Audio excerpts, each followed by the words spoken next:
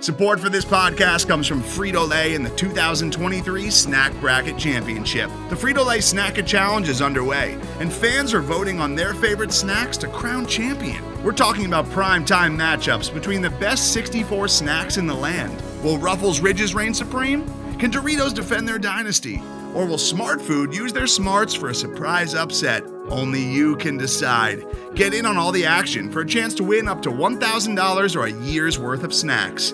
Let your snacks be heard. Just go to fritolaysnacket.sbnation.com to vote and enter for a chance to win. No purchase necessary. Sweepstakes ends April 3rd, 2023. Void where prohibited. Year's worth of snacks awarded in the form of 52 coupons, each good for one bag of chips. See official rules at fritolaysnacket.sbnation.com.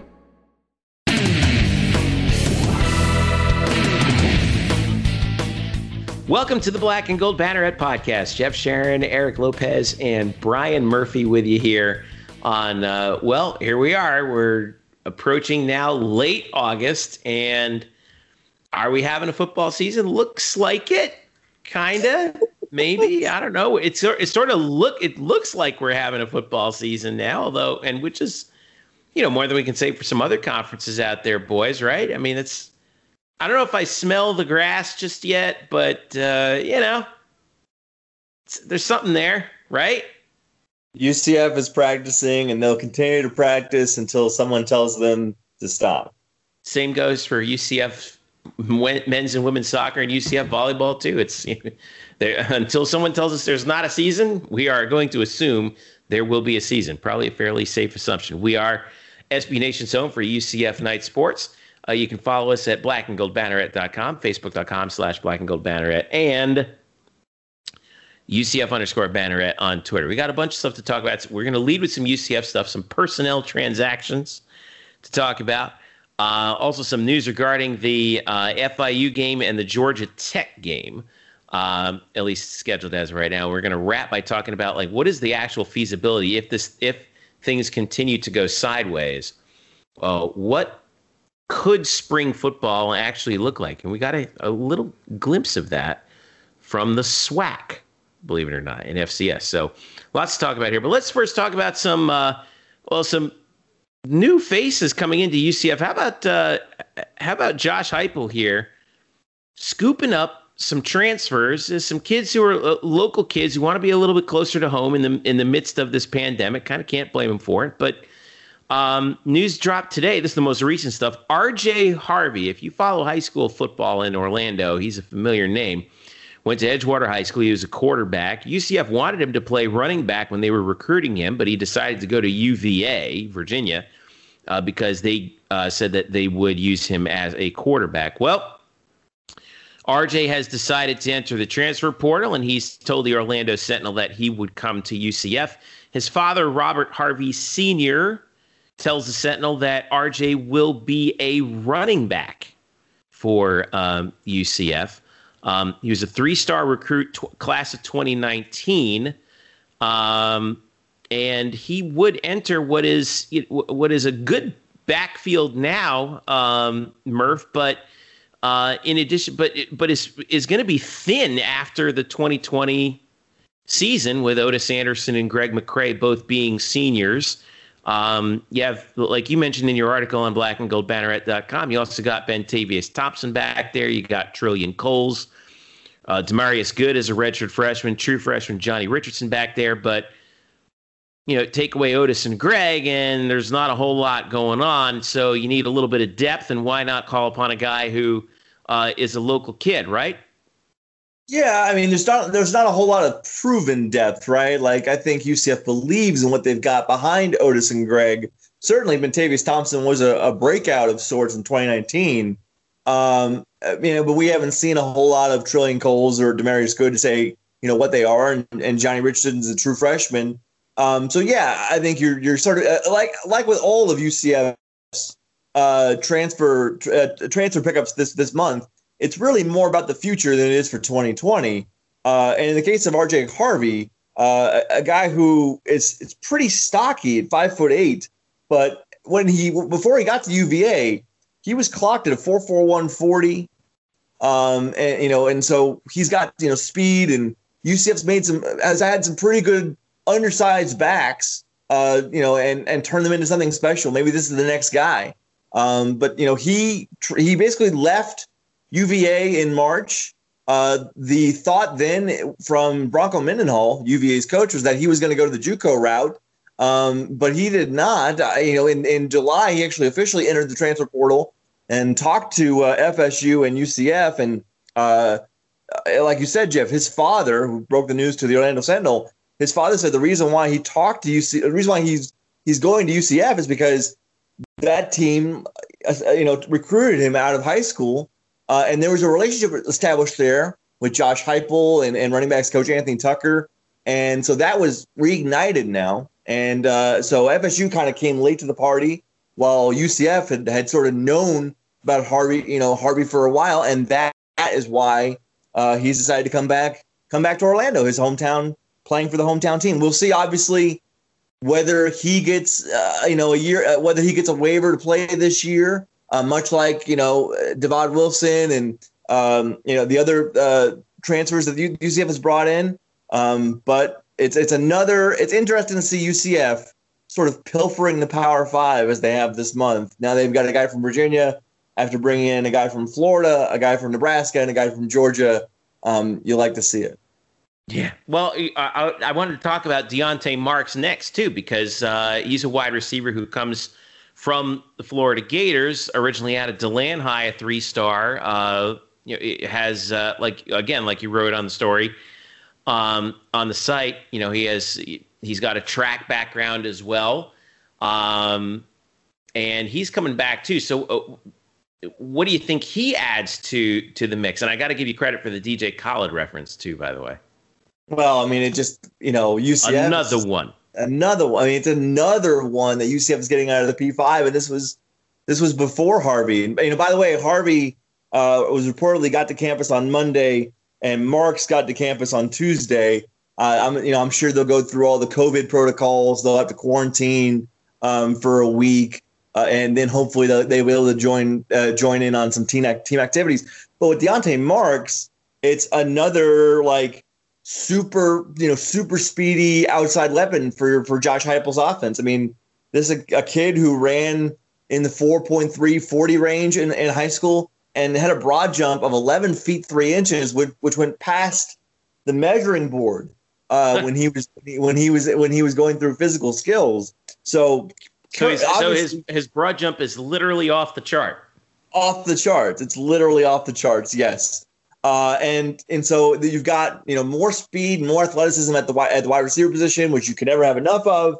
Certainly, that fits in well with UCF, and with guys like Jacob Harris and Trey Nixon, Marlon Williams, Otis Anderson too. Those 4 guys are all seniors. So I mean, we'll get into the eligibility discussion later.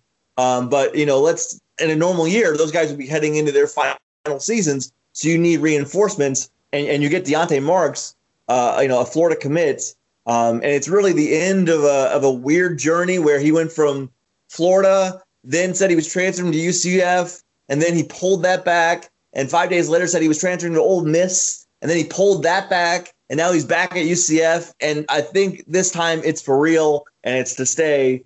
Deontay Marks is officially back at UCF. Like he's committed to UCF a second time this summer, but anyway, this is how it went down.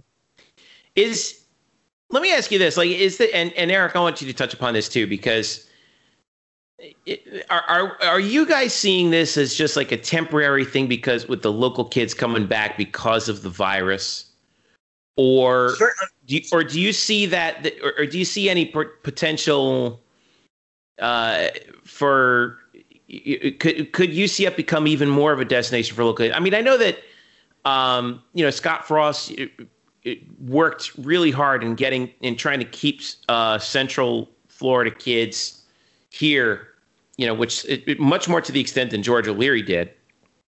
I'm sure if O'Leary was here to say he would say what would he always used to say about that, right? Like some of them they just want to leave, right? Well, they don't always want to leave, George. And could this be like an everlasting thing, going forward, especially if these guys work out?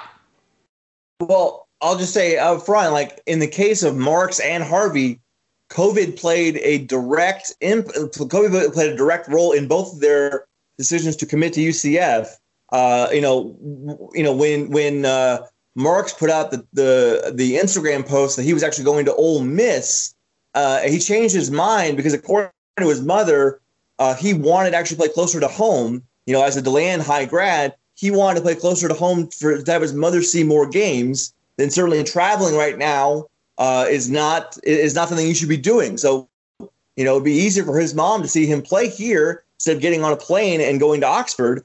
And the same thing with Harvey was his father said, Virginia, Charlottesville, it's a long way away from Orlando. And so in both those cases, COVID did play did have a role in their decisions. But I think you could also say like UCF wouldn't be in position to get either of these players, if not for the success they've had. And so this could be a trend going forward. It's what we talked about with Devad Wilson a few weeks ago was, a 4-star recruit that went to Georgia, one of the best cornerbacks in the nation.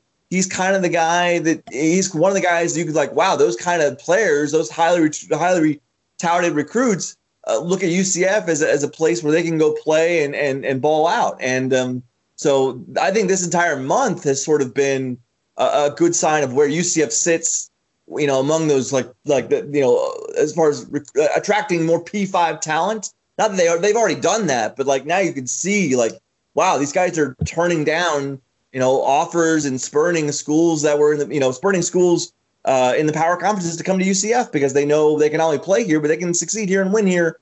But certainly the climate we're in right now also plays a role. Eric, what do you think? Yeah, I agree with Murph, and I think, Murph, you brought up the relationship standpoint. I think these coaches, we saw this in basketball with C.J. Walker. Mm-hmm. The fact that the staff, you recruit this kid, you've built a relationship, even if you don't get the kid originally, okay, even if they go somewhere else, if they decide to transfer, I think that helps because, yes, you want to stay close to home. I think that's valid, but I don't think you would be staying close to home if you didn't know who the coaching staff was. So the fact you knew them, and I think Randy's obviously known some of these guys from his past days at obviously recruiting at Florida, going back that far, among others. And then, I think the relationship factor plays a role in this. And I think it's not an accident that we've seen this with UCF there in football or in basketball. And honestly, in a majority of the sports, I think we also have to accept the fact this is part of college athletics now. This is not just something that's, and I hope we remember this when people flip out in December every time a signing class is done and they're like, oh, why are we ranked so low? Why do we only have 2 stars? Because it's not as big of a deal as it used to be because the finished product really won't be finished for weeks or months in advance because kids could be coming available that you might, down the pipeline. I mean, there's multiple ways now to build rosters, especially if you're looking for something of a quick fix. And I think this applies to football here and what you both have brought up the examples of the issues on the roster they might have after this season, whenever this season gets played, more than likely will be taking place in 2021. And these pieces will address that, even if they're not eligible for this season. And we're not even 100% sure, Murph, there's a chance they could be available this season. Could they not?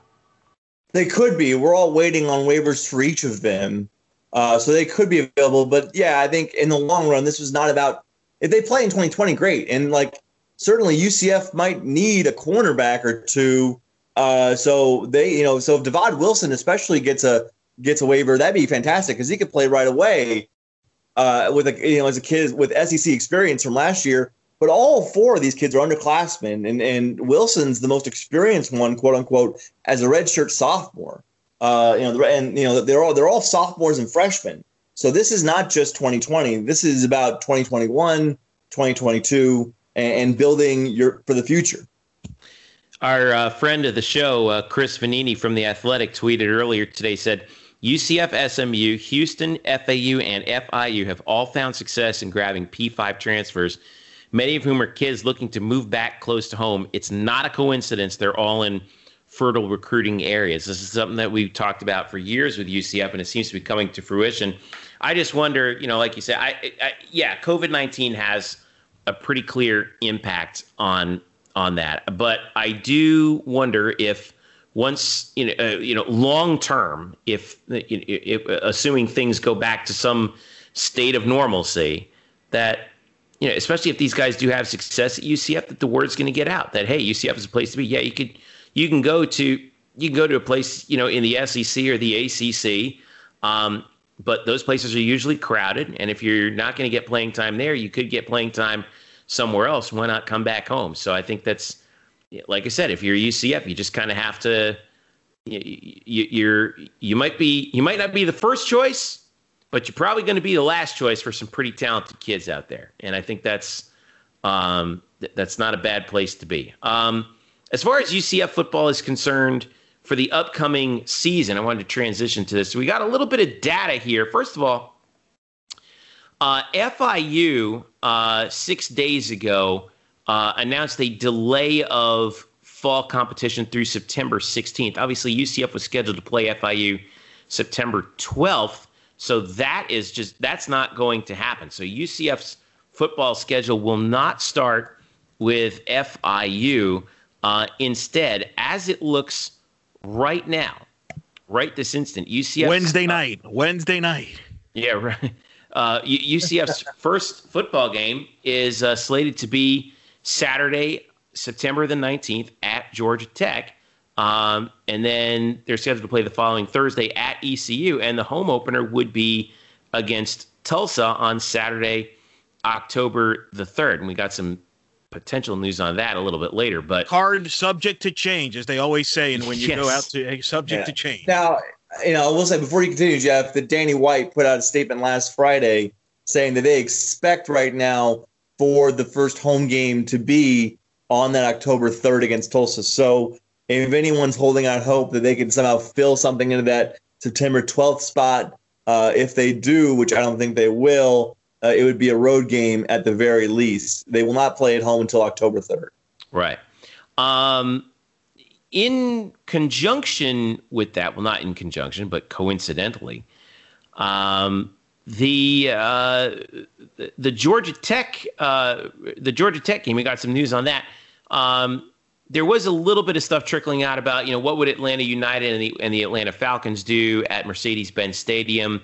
They had made their proposals to the city of Atlanta. Obviously, Georgia Tech being in the city also has to make their plans known. And Georgia Tech announced earlier today that for their safety protocols in place at Bobby Dodd Stadium,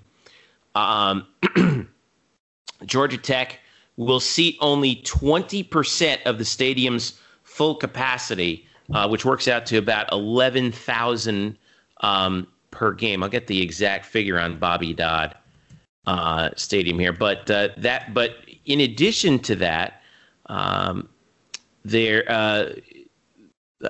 said I think it was only 400 seats would be available for visiting teams. So it's 55,000 at Bobby Dodd. It's not a very big stadium, of course, but only 400 seats for UCF. Visiting teams will be allotted 400 tickets with designated seating sections. Seats within those sections will be assigned at the discretion of the visiting institution. So good luck if you're one of the 400 UCF fans who will have the ability to attend UCF's opener at Georgia Tech. Well, this is what are you going on and on about up there? Listen. We both shared George O'Leary. George O'Leary it was announced he's going to be inducted to the Georgia Tech Hall of Fame. All right. Brent Key is on their staff with Jeff Collins. They all came from UCF, and all we get is 400 tickets. Come on. Can we call George? Can George hook us up for a couple hundred more? Come on. Eric, it may actually not be. It may not be four. It's at least 400, but it probably is going to be more than 400 because.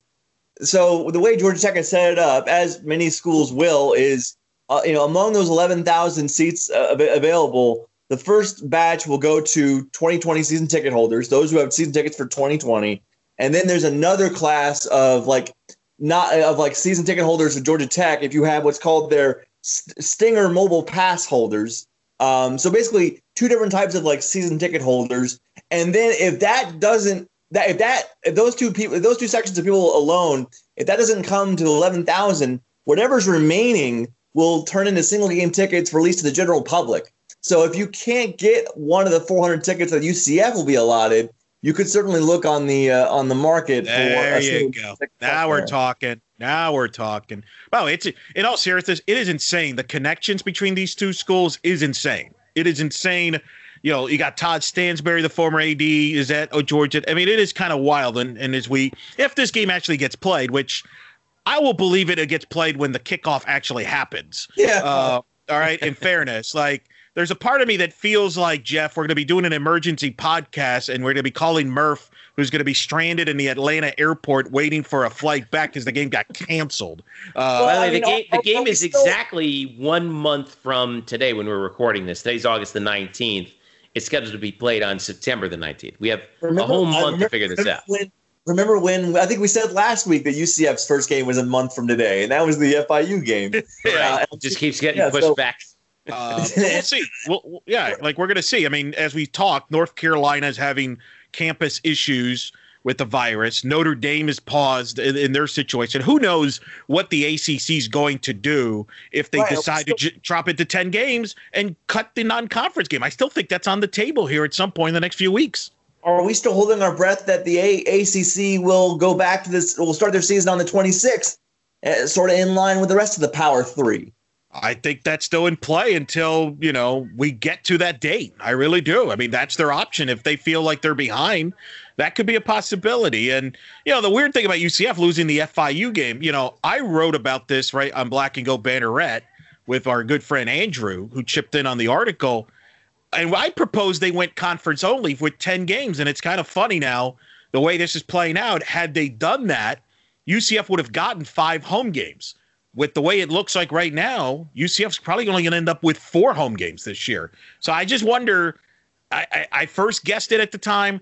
I still am in the camp that believes they should have gone the 10 conference games only route, but it could be all a moot point in a few weeks, but I mean, we'll see. We'll see what happens with that schedule. But at least we know that at least there'll be some UCF people in the stands if this game gets played, which maybe it will, maybe it won't.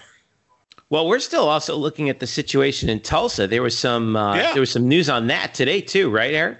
Yeah, they got a spread over there as well. Yeah, they paused, according to Brett McMurphy, they paused football practice after 8 players tested positive for COVID-19. Actually, it was Kelly Hines of the Tulsa World who had it first, but a total of 16 players now in quarantine. And that's at Tulsa, which is already. So, by the way, they lost their AD. He's going a job in the NCAA, yeah. Right, he's moving up to the NCAA's offices. Boy, I don't envy whoever comes in after him. So we're still again. This is just one of those things where we're just going to have to sit back and take it one day at a time. It's going to be weird, and everything's going to be literally one day at a time. Well, there's one thing we can guarantee. And that is UCF is practicing at this hour. That's right. As of Wednesday night, they are practicing. They are continuing to practice, Murph. So let's do this crazy concept and actually talk about the team, which, you might as well if they're going to play in a month. And I know you're going to have some interview availabilities coming up shortly and all that. So let me ask you this. Put the COVID stuff aside. What are some of the interesting things you're looking to learn and find out about this team right now as they been practicing? Well, I think what we need, and we should be able to talk to Josh Heupel on Thursday morning. So depending on when you listen to this, we will already have talked to Coach Heupel. But I think one of the things you want to, find out is where your position battle is at. And certainly, we think there's some on the offensive line with their, replacing Jake Brown and Jordan Johnson. We knew about that back in spring ball. So what are those looking like now? And so I think that's a big part is, what is UCF's O-line 5 kind of look like at this point? And then just, how is Dylan Gabriel coming along? And I know everyone's going to want to ask about Mackenzie Milton too. And I'm sure, I'm pretty sure we're going to get absolutely nothing from them about that. I'm sure he'll speak on how, proud and how amazed he is, at McKenzie's recovery, but I would not be holding my breath to hear that McKenzie's been cleared or anything like that. But certainly, I think the thing that I'm looking forward most, tomorrow is how the offensive line is really shaping up, because that's really a position of concern, if there is one. When you say like they lost a lot of a lot of experience, a lot of quality players, quality play there, and they've got guys to fill in those roles. That's not an issue of depth or numbers. It's just how is that all panning out? Yeah, I don't know. It's I always laugh about these kinds of these situations with how much are we really going to get from? And the truth is, like, we actually have a lot of news to ask about, to Coach Heupel, just as a lot of other members of the media have to ask, want to ask about their coaches. But the coaches are kind of all full speed ahead right now, and how much do they really know?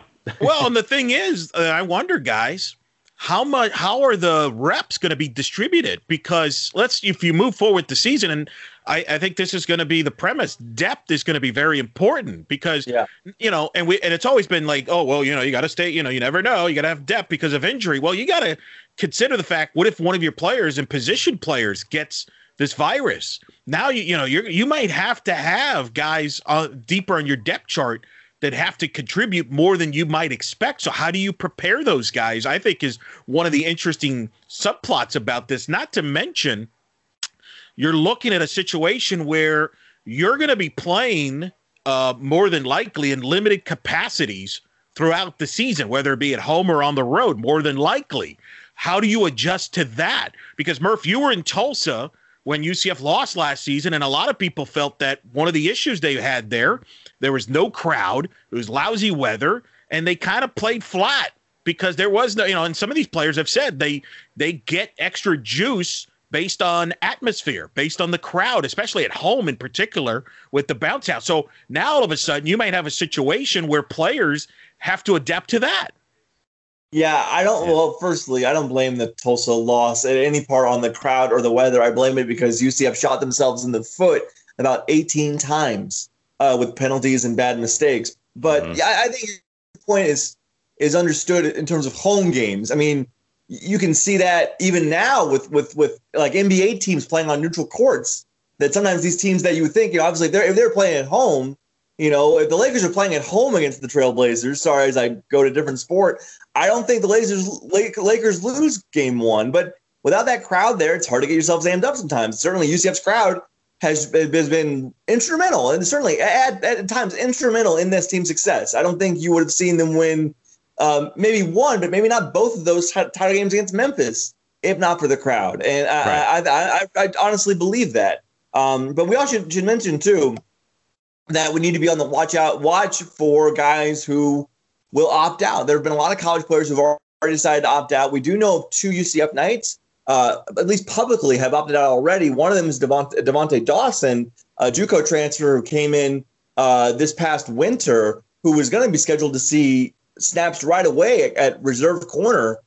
He has opted out due to COVID-19. And then Josh Kelly released a YouTube video shortly a while back saying he's going to opt out, and he's actually also going into the transfer portal. Josh Kelly's been at UCF for a few years as a special teams player. But will there be more? And I think there probably will be. So you need to be aware. That's another reason to develop depth. And I think especially with Dawson out and maybe some things we're hearing about other guys who might opt out, depth in that defensive secondary is going to be one thing that UCF really is going to lean upon this year. And that's where you see a guy like Devod Wilson or Jaden Francois, if they get those waivers, could really impact this team right away.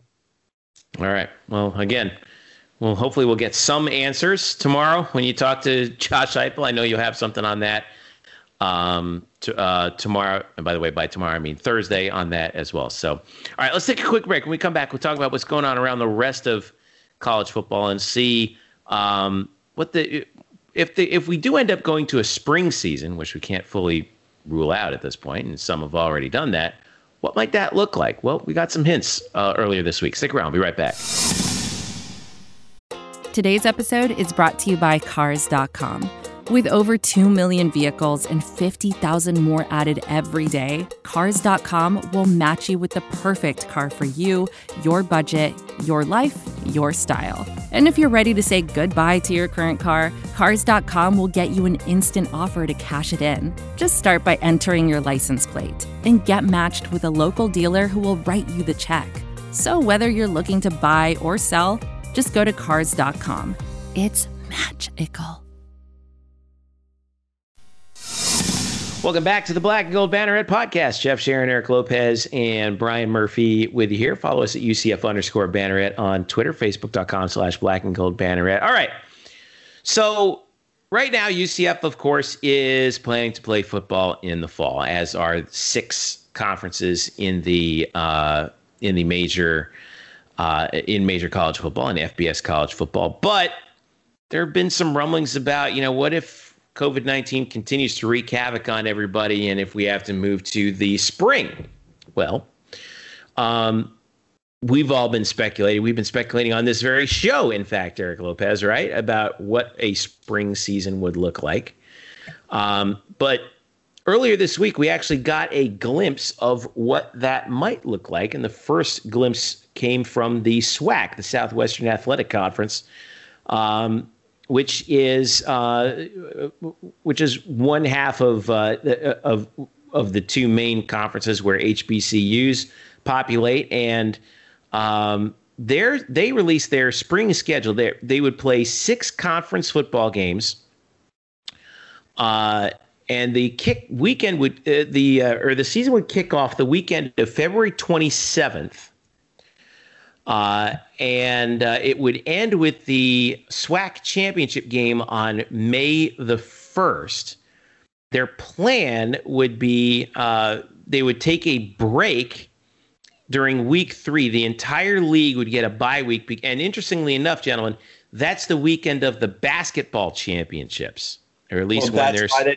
That's why they're taking a week off. Yeah. So, right. That's why they wanted to take the week off there. So they would play a total of they have here scheduled a total of 8 weeks, including that one bye week. April 24th would be an open day, and then the SWAC championship would be on May the 1st. So they have 2 bye weeks in there with slated into their schedule, or actually slated into their schedule. Everybody would get 2 bye weeks, plus there would be a week off between the last regular season week and the conference championship. Their counterparts, the MEAC, have also actually just today, Wednesday, August 19th, released their schedule for the spring. They would also start on February 27th, but end on April 24th, also with their championship game on May the 1st. Interestingly enough, the MEAC has never had a football championship game in its history, so this would be the first time that they actually do that, assuming everything goes the way it is. And by the way, this would include both Bethune-Cookman and Florida A&M, whom UCF was scheduled to play earlier this year. So I guess that brings up some questions about the FAMU game, obviously. Although I think obviously FCS. Is still letting some teams play in the fall, at least as of right now, so that they can collect a paycheck. We don't know whether or not FAMU is officially playing as an independent right now in the fall, and then possibly conveniently joining the MEAC for the spring. But as of right now, there's still some question marks about that game with UCF. But at least you have a plan. Word came down earlier Wednesday as well that the Big Ten is throwing around an idea for a season ostensibly in the spring semester. But Eric, you said this would more or less be a winter season. Is that right? Yeah. I mean, I think Ryan Day, James Franklin have talked about starting as soon as possible, as soon as maybe January, maybe even December. Oh boy, could you imagine the weather in January in the Big Ten? Yeah. I mean, that's the thing. I mean, I knew that was going to be. We're going to see some snowballs, baby, man. That's going to be some fun television, even if it's bad football. Well, I mean, it is just to get them in, and I'm all for it. I think. And I got to be honest, don't you guys think Danny White secretly, if you asked Danny White secretly, he would be kind of for the spring football? I mean, he kind of even teased that. He said that on the radio a few months ago about, hey, why not move to the spring where maybe you get more fans? And even in that press release, Murph, Friday, he kind of alluded to, hey, we could pivot to spring football. Who never know, or spring, to the spring. So it wasn't like I think there's people that would be for it secretly that probably are not saying it publicly. I'm all. I think it'd be a positive, but we'll see what happens. Well, What do you think? In terms of Danny White, I think he has to say what he said in that statement, which was, we could pivot to the spring because, and I don't think that's him saying like that's what he would prefer, whether he might or might not. But he has to say that, right? Because we don't know what's going to happen. Right. I mean, everything could shut down in 2 weeks, and they would have to be, they would be forced to pivot to the spring if the students come back, which for UCF they will starting on Monday, and things get bad, like. Maybe they have to shut it down if there's a breakout among the football team and whatever. So I think he's just covering his bases there. I don't think he's giving you any insight into what he's thinking. But yes, we do know that Danny White has said, that without fans, they're looking at losing a lot of money. And all programs across the nation, all universities are losing money this year. They would like to obviously host more fans because more fans mean more revenue and yada, yada, yada. We don't know. Obviously, we won't know until the time comes whether or not it's, we're even able to host more fans in January or February than we can in October. And we like I know I say this every week, but we just don't know. Right. So we'll see. But I'm interested to see if schools actually follow through with this. Like I say, like the MEAC and the SWAC have said, then what becomes of summer practice and fall training camp and. Like the Big Ten, like you said, wants to do winter football possibly. Like, then do we really call those kids back within a few months to go through another training camp and then another season that's possibly modified? I mean, how does this all work? It's all work in progress, but certainly there's a lot of options on the table. And another factor that actually creeps into this, and this came down earlier on Wednesday as well. The NCAA Division I Council voted to recommend all athletes whose fall That's not official. That's not official. That is being reported. They're going to vote on it Friday. Okay. So it's something that we should look at. But their plan is that any fall athletes whose seasons were altered by the pandemic should get a year of eligibility back. The council also recommended, this is according to NBC 10 in Boston, that the NCAA should pursue staging fall sports championships during the spring. No recommendation was made for the size of the fields and how they should be picked, which would ultimately determine whether conferences even choose to participate. This is something we've been talking about might come down, and wow, here we are now. Maybe 2 days away, the 21st. Remember they kicked the can down the road from August the 4th, and now we might have some movement on, soccer, volleyball, field hockey, cross country. I know UCF doesn't play field hockey, but some schools in the American do. What do you think they're going to do on Friday, Eric? I think they're going to announce that they're going to have the fall championships move to the spring. I think it's going to be limited. And when I mean limited, I think it's going to be, instead of a 64-team field, I think it's going to be 32 teams. I think the automatic bids will be gone for this year because I think the NCAA, and Mike Emmerich has said this in a recent interview, that I think they might go the predetermined sites. So that way to kind of have a bubble, if you will. So I think that's why you might see the tournament shrink to 32. But I think they're going to say the fall championships, we will play them in the spring. But I think the other reason they're going to move the championships to a 32-team field, because I think they're also going to acknowledge everybody's playing a shortened season and we're just trying to get through it. And that's why we're going to give you all an extra year of eligibility, because we know that you're not going to be happy with a shortened season. So that's okay. You could still play the shortened season and keep your eligibility that extra year, which might prevent some coaches from redshirting people or pause to wonder if, do we even want to participate? So we should get more clarity on this on Friday, thankfully.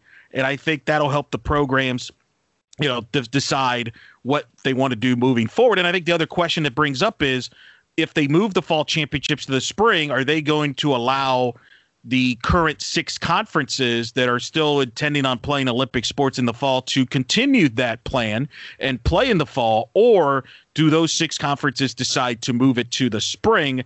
And I've heard mixed things about that. I've heard some might play it because the conferences want those Olympic sports to be played in the fall, so they don't look bad from an optic standpoint that they're trying to play football without Olympic sports. So they might say, look, we could play Olympic sports, so we should justify playing football. Some have thrown that out there. Some might say that they might just go ahead and move it to the spring. So we'll see. But I think we'll start getting some answers on that after Friday. This is the right call on the eligibility, though, right? I mean, don't you think? I mean, the hard part is going to be, are the coaches actually going to be able to find the room with incoming freshmen, right? Well, this is the exact same scenario that we found spring sports in with baseball and softball is, okay, well, the seniors who come back and get an extra year, they would not count against the term limits, the team limits of roster count, but they probably also wouldn't be on scholarship, or maybe they will get a partial scholarship. And so it's the same sort of arithmetic that the spring sport coaches had to deal with. At one point of clarification, the D1 Council did make a decision today. It wasn't just reported. It did happen. But the D1 Council doesn't have the final say on this. It's the board of directors has the final say on Friday. Okay. The D1 Council made the recommendation, and the board of directors are expected to act upon that recommendation on Friday. There's no reason to believe that they would not. They're going to most likely say, yes, there's going to be a full year of eligibility for all full sports athletes, no matter how much you play this year, whether it's a no season or a half season or a full season. And if you're a senior coming back, you would not count against the term limits of your the team, the number of or the roster limits of your team, but you would not be if the school could also decide to not offer you any financial aid as well as a senior. So that's going to come on Friday, barring a massive upset. I'll also mention too, I thought that was important. Maybe it's probably under the radar, but it's important that the Student Athlete Advisory Council today recommended that the first Tuesday in November after November 1st, otherwise known as Election Day, be a day where athletes get the day off from athletic activity so they can focus on voting, and not just this year in a national election year, but every year going forward. Now, if you have games scheduled on November 3rd of this year, those remain on the schedule as is. But basically, if that is passed by the council, the D1 Council next month, I believe September 18th is the date of that meeting, then effective immediately, all D1 athletes would then have no athletic activity on November 3rd for this year, and then on Election Day in November for every other year going forward for D1 athletes. And I think that is extremely important. I commend that step. It's we don't stress it enough, but to get younger people to vote more is never a bad thing. Please vote. Not just to vote, but also the opportunity to get involved in the process more. Working at poll stations. I know we've seen a lot of sports venues that are going to open up as voting stations throughout the country. So I agree with you. I think that's an excellent gesture. If only we could get Election Day to be a national holiday, wouldn't that be a good idea? Pipe dream, isn't it? Or maybe on a weekend. No, we can't do that either. Can't do that. But also, I should mention that Johnny Dawkins was ahead of this, as many coaches were around the nation. But Johnny Dawkins, especially, he said back in June that they were going to basically call off all athletic practices or athletic activities on Election Day of this year to allow their students to participate in the process of voting. And then he said that back a few months ago. So nothing new from UCF men's basketball, but to have that across D1, across all fall sports and all fall sports athletes, it's very important. Right. So it's good news. So we're going to wrap up on some good news as well to finish. We have playoff taco. Oh my! Taco Fall. Hold on for the butts. Hold on to your knickers, folks. Taco Fall got in for the Boston Celtics today on Wednesday night in their blowout win over Philadelphia in the first round of the playoffs. Scored 3 points, pulled down 1 rebound.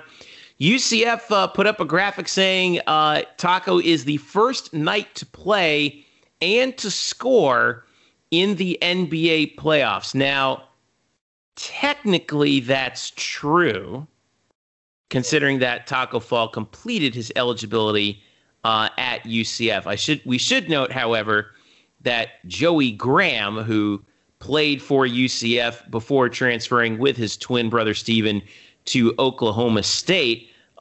Later on, Joey Graham played for the Toronto Raptors and did play and score in the playoffs. So technically, Taco is not the first player who played basketball for UCF to play and score in the NBA playoffs. But he is the first, I guess you can say the first graduate of UCF. Yes. Yeah, I think that's a fact. Listen, we only like transfers that come to us. We don't address transfers that leave us. All right, get it straight. All right, go Taco. I got it straight. All right, believe me. Taco Fall could be the first UCFer to win an NBA championship ring. Celtics looking pretty good. Why did he have to go to the Celtics? Why? Jason Tatum. Golly, he couldn't have gone to a more fun team, like couldn't have gone to the Sixers or the Clippers or something like that. That would have been a lot more fun. Anyway, I don't want to. By the way, Taco Fall, I'm happy for Taco. Yeah, damn right. One more. I'll give you one more stat. Taco Fall, 1 playoff appearance. Zion, 0. Booyah! You knew that was going. By the way, Did you see the video they released of Taco's mask that he was wearing around the bubble? Yes. That LED Super Mario Brothers thing. I need that thing. It's amazing. I mean, that thing. I want to know how he got it. It is. It's like a light bright of Super Mario on his face. It's tremendous. What I want to know is is that the only pattern it can come up, it can show, or can you plug it into your computer via USB and put a message up or something, or get a sports logo or something on there? I mean, I need to know this. Can he put up trash talk like vulgarities on his face as he's guarding someone? They look at him. And well, he's not wearing it on the floor. Okay, all right, fine. No, he's wearing it while walking around, the Grand Floridian. It's great. So, like I said, I need somebody please send this to us as soon as they can. All right, that'll wrap it up for tonight. Eric, I'll start with you. What are you working on this week? We got the top 10 coaches coming in. That is right, which was voted by our staff. So you guys mentioned elections and voting. We did that on our poll. Voting. I would say we all consulted one another on this. It was very heated, very passionate.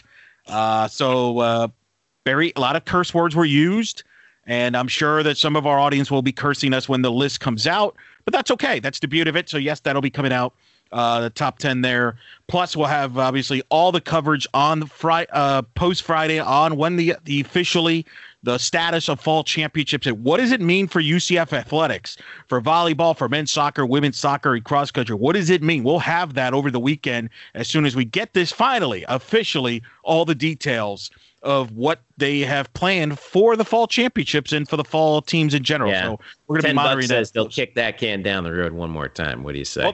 Well, no, they can't. I mean, that's it. I mean, they got to. Yeah. I mean, they cannot. Yeah, I mean, that's it. Games start otherwise. People move. You got to let them know, hey, go ahead, don't play. So we'll see. We'll see what happens. Never underestimate the NCAA to screw up something that they made the rules to. Anyway, Murph, what you got? Guys, Dylan Moore's been in a bit of a slump, but oh boy, he did have a 3-hit game a couple nights ago. His slash line is still a robust 290, 380, 536. It's still looking pretty. I love following this. And by the way, Drew, we should mention that Drew Butera had a 2-run double. I know that probably means nothing to anybody except me. Take that, Murph. And we're still waiting for Bo Taylor to get a hit, unfortunately.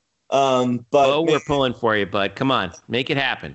Man, it's been fun to watch Dylan Moore continue to prove himself a little bit in the 2-hole for a Mariners team that we all kind of knew was not going to be very good, and they're not. And let's give an applause to Chad Mottola and the Red Hot Rays, who are whooping on the Yankees, exposing the frauds that the Yanks are. Chad Mottola, the hitting coach, the Rays, hitting Garrett Cole in Yankee pitching. Huh? How about that? Wow, this is really offensive now. I don't know what I did to myself, Eric. I think Eric, Brian, let's just delete this part of the podcast. So it doesn't get out there. But obviously, we'll be talking to Heupel on Thursday. See what comes of that, and we'll see. And we're all playing day by day, so we'll see what pops up on Friday over the weekend and the next week. Who knows? I don't know. Yeah, we'll see.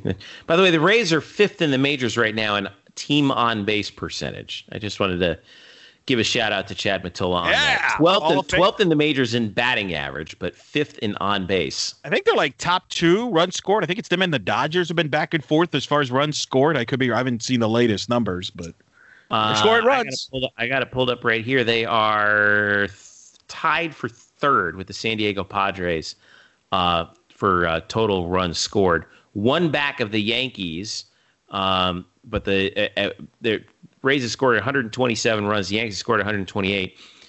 The Dodgers lead the majors with 141 runs scored. So, well, we all know the Dodgers will choke at the end, right, Murph?